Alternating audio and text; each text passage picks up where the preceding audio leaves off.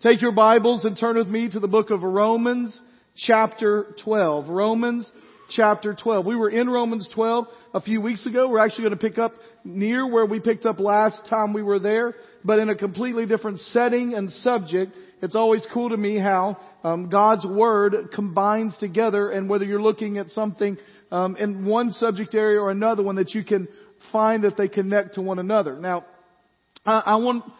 I kind of want to start today with some questions because we're in kind of a strange middle ground of a season, right? And so we are past Halloween. We are not yet to Thanksgiving, and Christmas is on the way. So just a quick, and I'm going to ask for the next couple of minutes if we could turn off our judgment meters for a second. Y'all know what I'm talking about, like our instant judging that happens sometimes. And so I'm just going to ask a couple of questions. How many of you have already decorated for Christmas? Let me just see. Ooh, I see some proud hands going up. All right. All right. Good. How many of you would never, ever in a million years decorate before Thanksgiving? Okay. Let's see your hands. See your judging eyes on those that just raised their hand a minute ago. All right. Luke, you have a say in when we decorate Christmas? Okay. All right. So Luke says he would never do it. All right. He doesn't really help a whole lot when we do decorate. So really not there. All right. So it is kind of a weird time, right? And so it's a strange time because some of you probably already have Holly, or if you've got SiriusXM, whatever the Christmas radio station, or you're streaming it through Spotify, you've already got that going. Some of you say, no, it's never going to happen. For me, it's a particularly difficult year with that because I'm a traditionalist generally. I don't like anything before Thanksgiving. I like to celebrate Thanksgiving. I like to have that holiday. But Thanksgiving's so late this year, right? That's a first world problem, right? It takes so long before we get to the turkey, right? And so I've been thinking about, and part of the thing of being in church, you always have to think 2 to 3 months ahead. So I've been thinking about Christmas for a while now. Our senior adult choir has been working, Joyful Sounds, has been working on Christmas for a couple of months for their performance that's coming the second Sunday of December. And so we're already in that mindset. And there's a movie. You know, sometimes movies are questionable whether they're Christmas movies or not. You ever heard those debates, right? Like some people think Die Hard's a Christmas movie. It's, all right. Some people think that, all right. Like there are debates about those kind of things.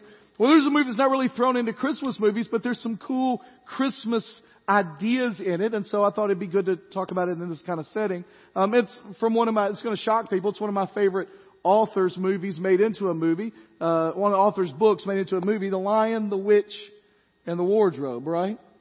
And this particular scene happens after the children. Some of you, I just assume everyone has read or has watched this unbelievably important movie, but maybe you haven't, or maybe you don't know anything about it, alright? And so Lion, the Witch, and the Wardrobe is about 4 kids that walk into a wardrobe, literally, right? Like when I say wardrobe, like old school furniture that has coats in it. And as they walk out the back side of it, they get on the back side of it, and they end up in a new land, in a magical land, a fantasy land, if you will. The book has lots of symbolism throughout it. There's lots of things in there that relate to the Christian life. There's a Christ character named Aslan. There's discovery, and there's like the walking through the wardrobe. Most scholars, kind of Christian scholars, see that as a conversion experience, that they're entered into this new world. And when they get on the other side, one of the things that I've been told about Narnia is that in Narnia, it's always winter and never Christmas. It's always winter, never Christmas, which I cannot think of a more miserable description of life. Can I get an amen in the house of the Lord? I mean, I know people get excited. We get pumped about the fact that we may get 0.02 inches of snow Monday night. People, I'm going to go get my bread and milk this afternoon, make sure I'm all clear, right? Like, I know we get pumped about that, but can you imagine year round, every year, always winter, never Christmas? Now the point is, there's never hope. And this interesting thing happens when the 4 kids go through the wardrobe. They get on the other side. They're walking through this winter landscape. They see some things starting to melt. And they meet this guy, Father Christmas. And it's the first bit of hope that things are changing. And when Father Christmas meets them, he calls each of them individually there and gives them a gift that will be necessary for their adventure. And so, for instance, to Peter, the oldest, he gives a sword that he will lead the army that fights on. To Susan, he gives a bow and arrow and a horn that she can use in tragic moments or desperate moments to call for help. And to Lucy, little one, this is Lucy, he gives a special healing ointment, elixir, that she can use to heal anything that happens. Spoiler alert for a book that's almost 100 years old. In battle, one of her brothers is gravely injured. And it's in that moment that she uses it. So every one of them is giving something specific to them to use at a moment in their adventure together that will bring about success. They each have a role to play.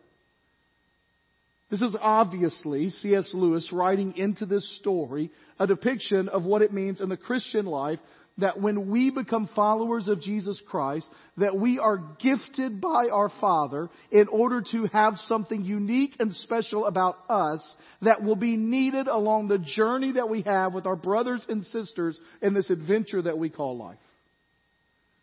Now, most people probably don't think of that when they're watching, go, oh, that is a great discussion of the spiritual gifts that are necessary in the Christian life. But I'm a pastor. I think that way, all right? And so today we're going to talk about your role, your gifting, how you fit in the midst of our church. We started a series of messages last week that we're calling This Is Us.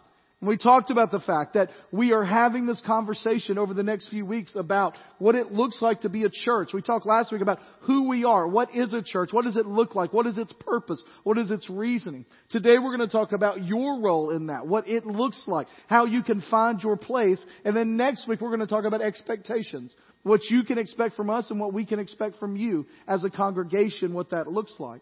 But today I want to focus in really on your role in this church, in the church in which God has called you to be a part of. Who are we? What's your role? How does it play out? And we're going to do that today from Romans chapter 12. If you've got it open, read with me. It'll be on the screen. If you have an app, pull that up. Or if you want to, there's a Bible in front of you. Romans chapter 12, verse 1. This is where we were a couple of weeks ago. I think it's interesting to remind ourselves that this comes right before it and then talk a little bit about it. Romans chapter 12, starting in verse 1 says, Therefore, brothers and sisters, in view of God's mercy, I urge you to present your bodies as a living sacrifice, holy and pleasing to God. This is your true worship.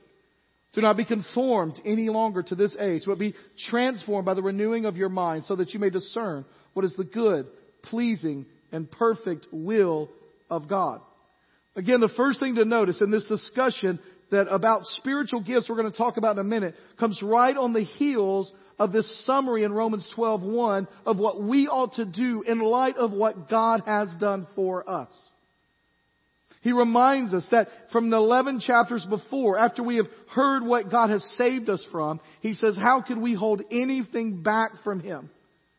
Now we should offer our lives without restriction to Him. And we should do this as an act of worship because the gospel has shown us that He is worthy of our complete trust and devotion. He deserves everything we have in life. No holding back, no settling, but 100% moving forward. Reminds me of the great hymn, Jesus Paid It All, in that last verse. Were the whole realm of nature mine, that were a present far too small. Love so amazing, so divine, demands my soul, my life, my all. And so he says that in these first two chapters that we ought to offer a living sacrifice, that our lives ought to reflect a gratitude for what God has done of serving Him completely. And he will spend the next 5 chapters, the last 5 chapters of this book, pointing a picture of what it is for us to live a life that looks like that. And I think it's fascinating to me that the first place he starts is finding our role in the life of the local church. It's not incidental, by the way, because a life truly impacted to the gospel depends on us understanding our role, understanding our gifting, and living it out. This is a short passage. It's only 6 verses. Which means it's not going to answer every question we have about spiritual gifts, about our role, about the Holy Spirit, about what that looks like. We can dive more deeply into that at some point. But I want to acknowledge on the front end, we're not going to answer every question you have about spiritual gifts today. We're not going to answer every question you have about the Holy Spirit and its function in our lives. We're not going to answer every question that may be around that. But I want to acknowledge that what we are going to talk about is the ways we can find our role specifically from our understanding of spiritual gifting. And I also realize that coming into today that we come from a diversity of backgrounds. Some of you grew up in churches where spiritual gifts were talked about all the time. Practically all the time you talked about spiritual gifting. For others of you, you barely had them mentioned. Or if they were, it was more in kind of a theoretical sense more than a practical one. Some of you are nervous already thinking, I don't know where we're going from this. One of the things I love about our church is that when I talk to you all, when I know you, when I get your spiritual backgrounds, one of the things that I love is we've done our FBC DNA class over the last couple of years is to hear that we have people from all kinds of religious backgrounds. We have lots of people obviously from Baptist backgrounds. We're a Baptist church, but we have Presbyterian backgrounds, Catholic backgrounds, people that have no church background, non-denominational background, Pentecostal background. We have charismatics, non-charismatics, not really sure what those words mean, -omatics. That's who we are. And I love that diversity. But the reality is, what I want to do today is to talk about what Paul mentions here. In fact, I'm not going to use the word spiritual gifts to talk about our overall concept here. Spiritual gift is a part of it, and we're going to talk about where that part is. But I'm going to use the word role. Because sometimes I think when we talk about spiritual gifting, some of you immediately go to a personality-like quiz. Or what you've learned when you were 12 years old, that this is my spiritual gift. This is the only way I can operate for the rest of my life out of that. What I want to talk about is a broader understanding of our role inside of God's family. So again, only 6 verses. But in that, Paul gives us some very important principles for how to approach this part of our lives. Your role in this church specifically. Verse 3. And it's fascinating where he starts. For by the grace given to me, I tell everyone among you not to think of himself more highly than he should. Instead, think sensibly as God has distributed a measure of faith to each one. It's interesting that Paul starts his discussion of your role in the church with a description of how we ought to think of ourselves and a destruction of pride. Because he's basically going to explain, if we're filled with pride, we won't realize how desperate we are for the spiritual gifts, our need for God.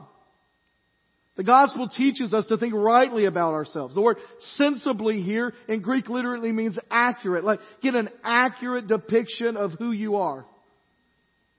Another word that could be used for it, get a sane picture of who you are. In your right mind. Think accurately. So when we think about biblically, what does it accurately tell us about us? First of all, the gospel teaches us that we were so needy and helpless that God had to save you entirely through an act of grace by His power. And so the first thing that we have to understand is we can't think of ourselves too high. Because every one of us in this room was so desperately in need of salvation that God had to, in His power, do all the work by Himself because we didn't have the ability to do it on our own. If you had what it takes, Jesus would never have to come. He would not have had to die. He would not have had to drop an instruction manual or coaching tips or have church that we would just do it on our own. But instead, He lived a life that you should have lived. And then He came back from the dead, offering you this power of a new life. And that should permanently destroy any sense of self-sufficiency or pride in our lives. It should shape how you approach the rest of your life, how you serve in a church, how you serve in your work, how you live as a student, how you live in a family. Because you were dependent on God's grace to save you, and you're dependent on God's grace to sustain you. So don't think too highly of yourselves. But on the flip side, It also tells us not to think too lowly of ourselves, because God has saved you. He's put His Spirit in you and giving you specific gifts with a unique role in the kingdom of God. Look at what He keeps saying there. It says, as God has distributed a measure of faith to each one. Now, most people think when they read this, oh, God's given some people a lot of faith and He's given other people a little bit of faith. And we base our opinion of ourselves on how much faith we might have. But the word measure here in Greek is not a word that talks about varying degrees. It's the standard. And what He's saying here is that every one of us has been given the same amount. Now, we've all been given the same standard of faith. And that is that God did it for us and He finished the work in Christ. And that faith makes us profoundly equal in God's eyes. Everyone in this room has been given the same amount of faith by God. That is that Jesus Christ has saved us. Each of us possesses the same righteousness as Christ. We are part of the same body of Christ. We have received the same Spirit of Christ. We are as righteous as the most righteous saint that has ever lived in the history of the world. We are just as valuable as the godliest person you can think about because we have the same Spirit from the same God through the same salvation as they do. Just as your place is not based on your ability, that godliest person you know, their place is not based on their ability. It's all the same.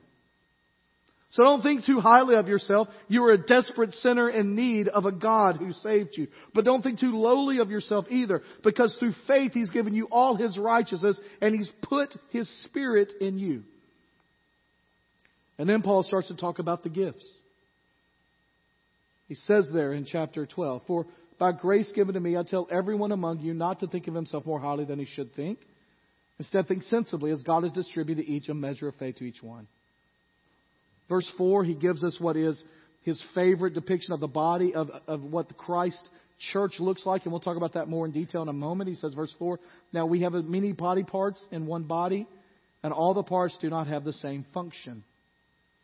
In the same way, we who are many are one body in Christ and individually members of one another. Verse 6, according to the grace given to us, we have different gifts.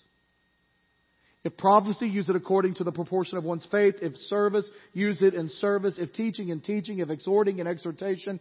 Giving with generosity. Leading with diligence. Showing mercy with cheerfulness.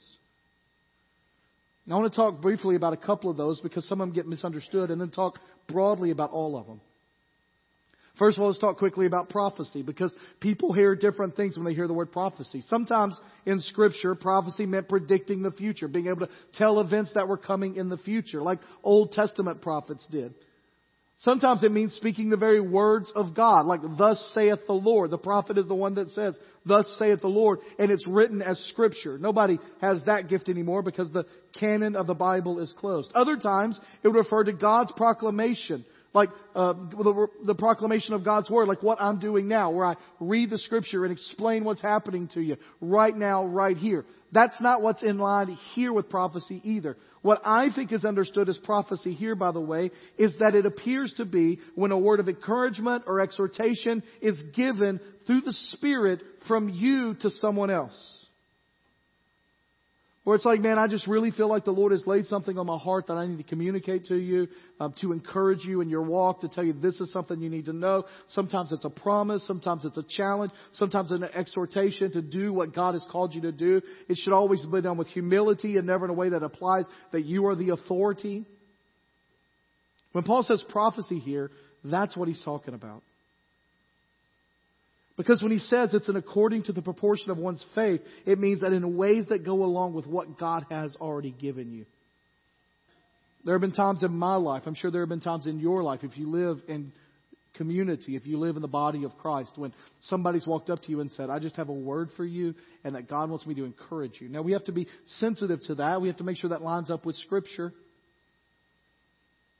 I've had people walk up to me and say, I'm not really sure why, but I think God really put this on my heart for you. There have been impactful moments in my life. There have been impactful moments in the lives of my family when God has used people within the church to come to say, hey, I don't know why, but this, I want you to know about something. Many of you know the story Susan and I have, and infertility issues that doctors diagnosed and told us we had 0% chance of having children. And we were thoughtful in prayer, and we were working with doctors, and we were trying to figure some things out in our lives. And we will never forget how God used 3 separate people in our lives that do not know each other and are disconnected, that came to Susan or came to me in those moments and said, I just want you to know I've had a dream and you were holding a baby. And those are specific words in that moment for that situation. And we will never forget. I mean, if you talk to Susan and I, we can tell you stories. We can tell you details around that. And just within a year, Eli was a part of our family. We look back on that and we're thankful to God that we have the people around us that were in tune with the Spirit of God, that were listening to the voice of God and were willing to tell us what God had spoken to them. Paul goes on and says, if service, that means a sense of when and how to meet people's physical needs. That means where you see somebody in need and you have the resources, you have the ability, you have an extra ability to see that. Use it, he says. If teaching, it's explaining doctrine, that's explaining truth. That is laying forth the truth of Scripture. Then in teaching, teach. If exhorting, that's calling people to obedience. It's more than teaching. It's different than teaching. It's not more than teaching. It's different. Teaching is more, here are the facts. Exhortation is, and this is what you do about it. This is how you obey. If it's giving, and this isn't necessarily just for wealthy people, although it can be, should be, if God has prospered you. But it includes people that just have a sense of things that are burdens on their heart and their desire to give. He says, if it's giving, then give with generosity. If it's leading, then do it with diligence. Make sure you're leading well. If it's showing mercy, working with the poor, the sick, the broken, then do that with cheerfulness. Now here's the thing. When people see a list like this, man, we love lists. The internet's full of lists these days. 5 reasons to do that. Top 10 things you didn't know about this. Like, you can go through a wormhole on the internet in a moment on what they call listicles. You know what listicles are? They're articles that are lists. They actually have a name for them now. People see this list, they're like, oh, I got to find my place on the list. They treat it like some sort of Enneagram. They got to figure their name out. Oh, I'm a leading with a wing of generosity. If you don't know what an Enneagram is, give praise to the God Almighty that you don't know. But what we have to understand is Paul is never intending to give an exhaustive list here. There are 6 places in the New Testament where lists like this are given, and none of them are the same. And no one list contains them all. And all 22 are listed. Paul's not trying to give you a comprehensive list and say, this is it, this is all there is. And if you're not on this, then you are not spiritually gifted. What I think he's showing here is that spiritual gifts are not tightly defined into this set of lists. In 1 Corinthians, Paul refers them as spirituals. It's a word he made up. And here's how I would define it. It's a spiritual gift is something God has given to you in order to impact the world through His church. And sometimes it's a permanent gift. For example, I believe that some of my spiritual gifting is teaching and exhortation. I'm not asking for approval or emails telling me that you don't agree with that, all right? I hope that sometime during the middle of the week, nobody emails me and says, I don't know that you had it this week, Pastor. Like, I think that's my calling in life. But I also think that in different moments of my life, God gives me temporary gifts that help me in that stage. Does that make sense? So a few things that we learn about spiritual gifting and our role in this, and then we're done. First is this. Each Christian has a role. If you are here today, how many of you are here today? Okay, 9 of you. That's great. If you are here today and you are a follower of Jesus Christ, and this is the church that you call your church, then you have a role to play at this church. And that role is not just a role on the edges. It is a role that is important to the mission of this church, which is to lead people to passionately devoted followers of Jesus Christ, and in doing that, glorifying God through it. Whenever Paul talks about spiritual gifts in the New Testament, he speaks this way. Every follower of Jesus has a role. And so my question for you today, really the overall question, we're going to wind through a couple of things to get to a final question about this, is do you know your role and are you filling it?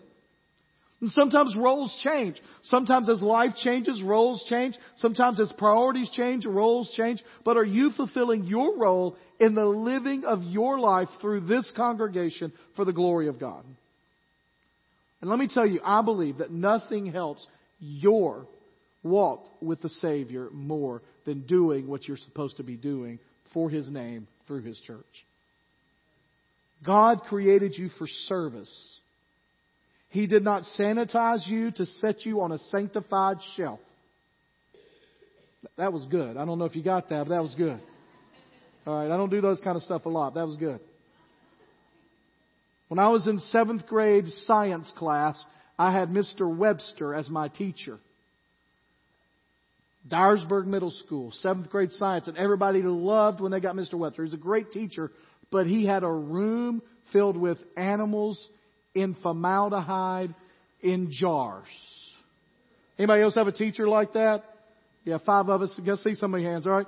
And everybody was excited because you went in there and there was like a stingray in there. Like, isn't it crazy? I still remember this stuff. There was like a pig. I remember the pig that was in there. And they were up on the shelf. And as a student, you couldn't go touch it, but you wanted to be in the room with all the formaldehyde animals there.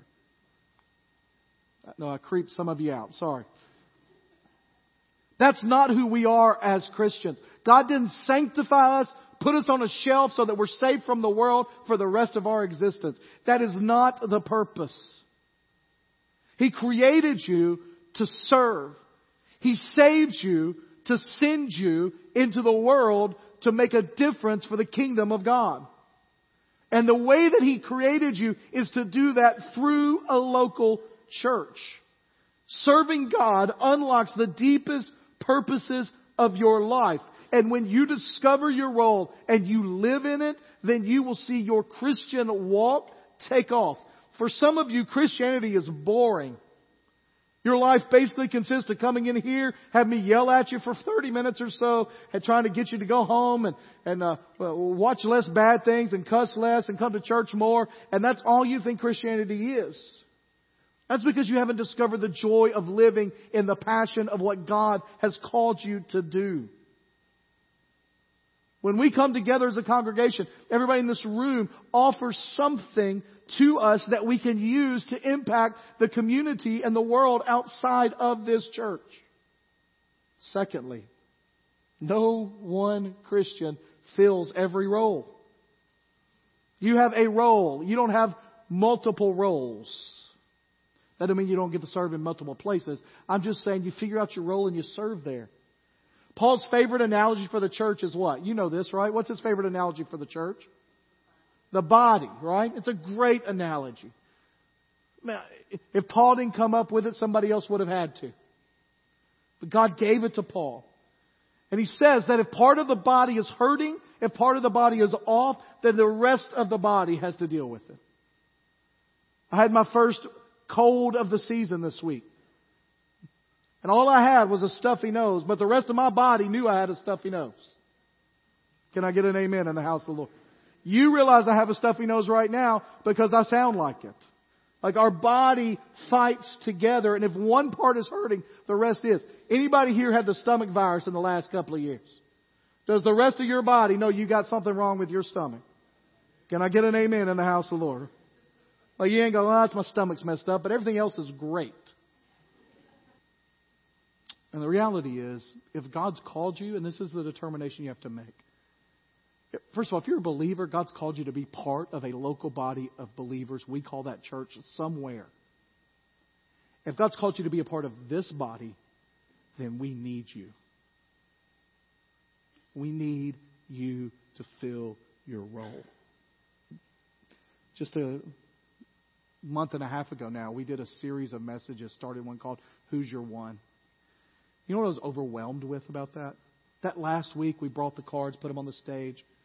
What I was overwhelmed with is I went through those cards. We're praying through it. We told you staff, we divided those cards up. Staff is praying through that. And as we prayed through that, as we worked through that, I hope you're still talking to your one. I hope you're still praying about your one. I hope you're still walking through that process with them. I hope you've had an opportunity to share with them. But I was overwhelmed to think, okay? We collected somewhere around 320 names. Can you imagine the impact if half of them came to a saving relationship with Jesus Christ? And that would just mean half of you having the opportunity to share with them and God coming along and saving. So we think about evangelism, we think about outreach, we think about all that. And as a church, we have to think through outreach. We have to think through how do we reach to our community? How do we do that? The simplest answer we have is for you and I to do the role with those people in our lives that are already there, that are unchurched, that are unsaved. If we would each individually do our role there, then we would see God do a mighty thing. But we need each other to do that. That's one of the ways it combats our proclivity towards pride, is that we constantly are brought together. And I just want to be real honest to you. I think one of the most valuable earthly gifts God has given to me, outside of my wife, outside of my family, is this community of believers. I learn, I grow, I am sharpened, I am made better, I am reminded of my failings through this group of believers more than any seminary or college class or discipleship class I have ever been a part of. And that's the way it's intended to be.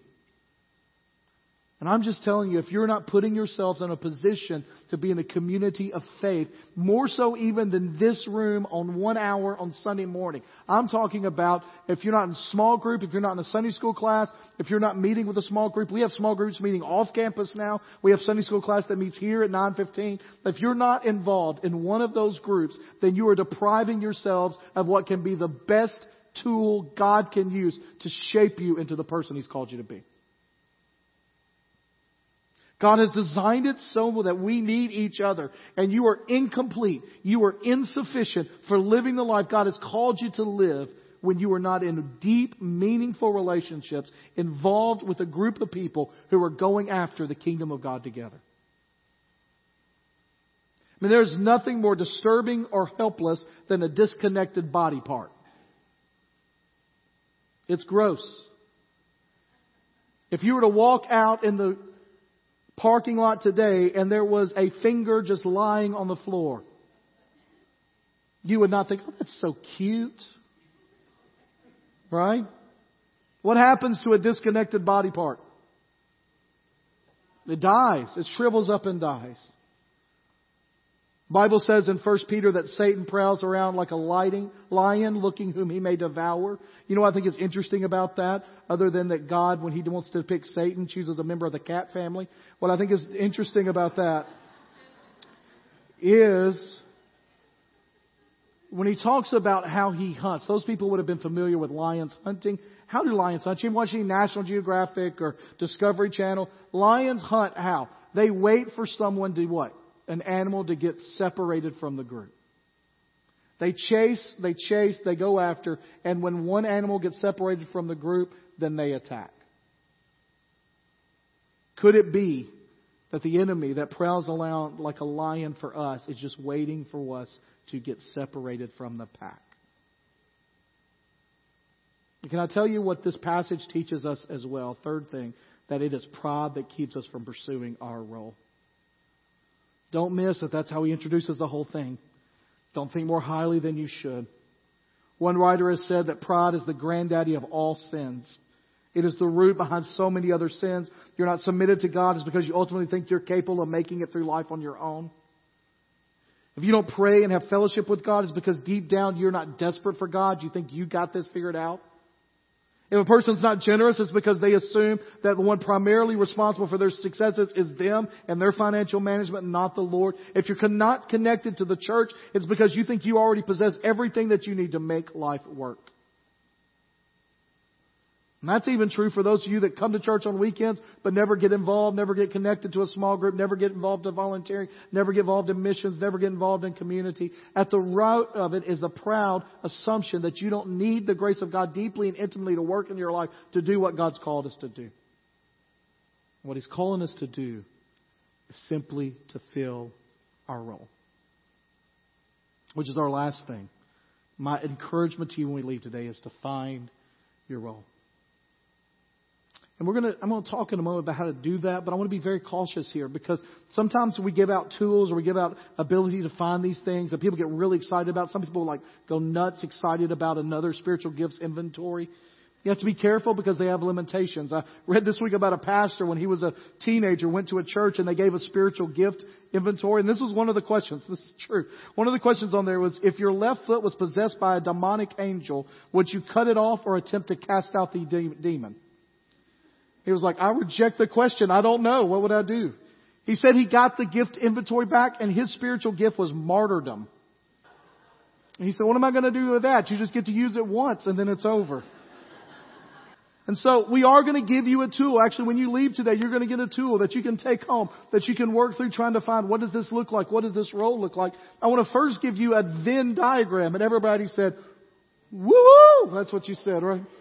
A Venn diagram of 3 things that help confine your role. And you may not be able to see it very clearly here. It's kind of washed out, but up on the screen. There are 3 things. And this comes from several places. I think the first place that I found it traced back to is Precept Ministry. But he says that where your affinity, where your affirmation, and where your ability meet is your spiritual gifting, or for what we're talking about, your role. So what does that mean? Well, your affinity is what you're passionate about. What needs am I drawn to? What kind of ministry feels satisfying to me? Reflecting on things that you've been really good at or helpful for, or things that have drawn your heart. Sometimes you're aware of needs that others just aren't aware of. Sometimes, by the way, when you see something around here lacking, you see something at church like, man, why don't we have that? Why don't we get that? Why isn't this a part of what we're doing as a church? Why isn't that there? Perhaps it's because God's called you to do it. Instead of sending me an angry email about it, ask, how can I be a part of that? I didn't get greeted like I'd like to walking in the door. Good, you're part of our guest services team next week. Awesome. What is it that you're passionate about? What did you like? What did you love?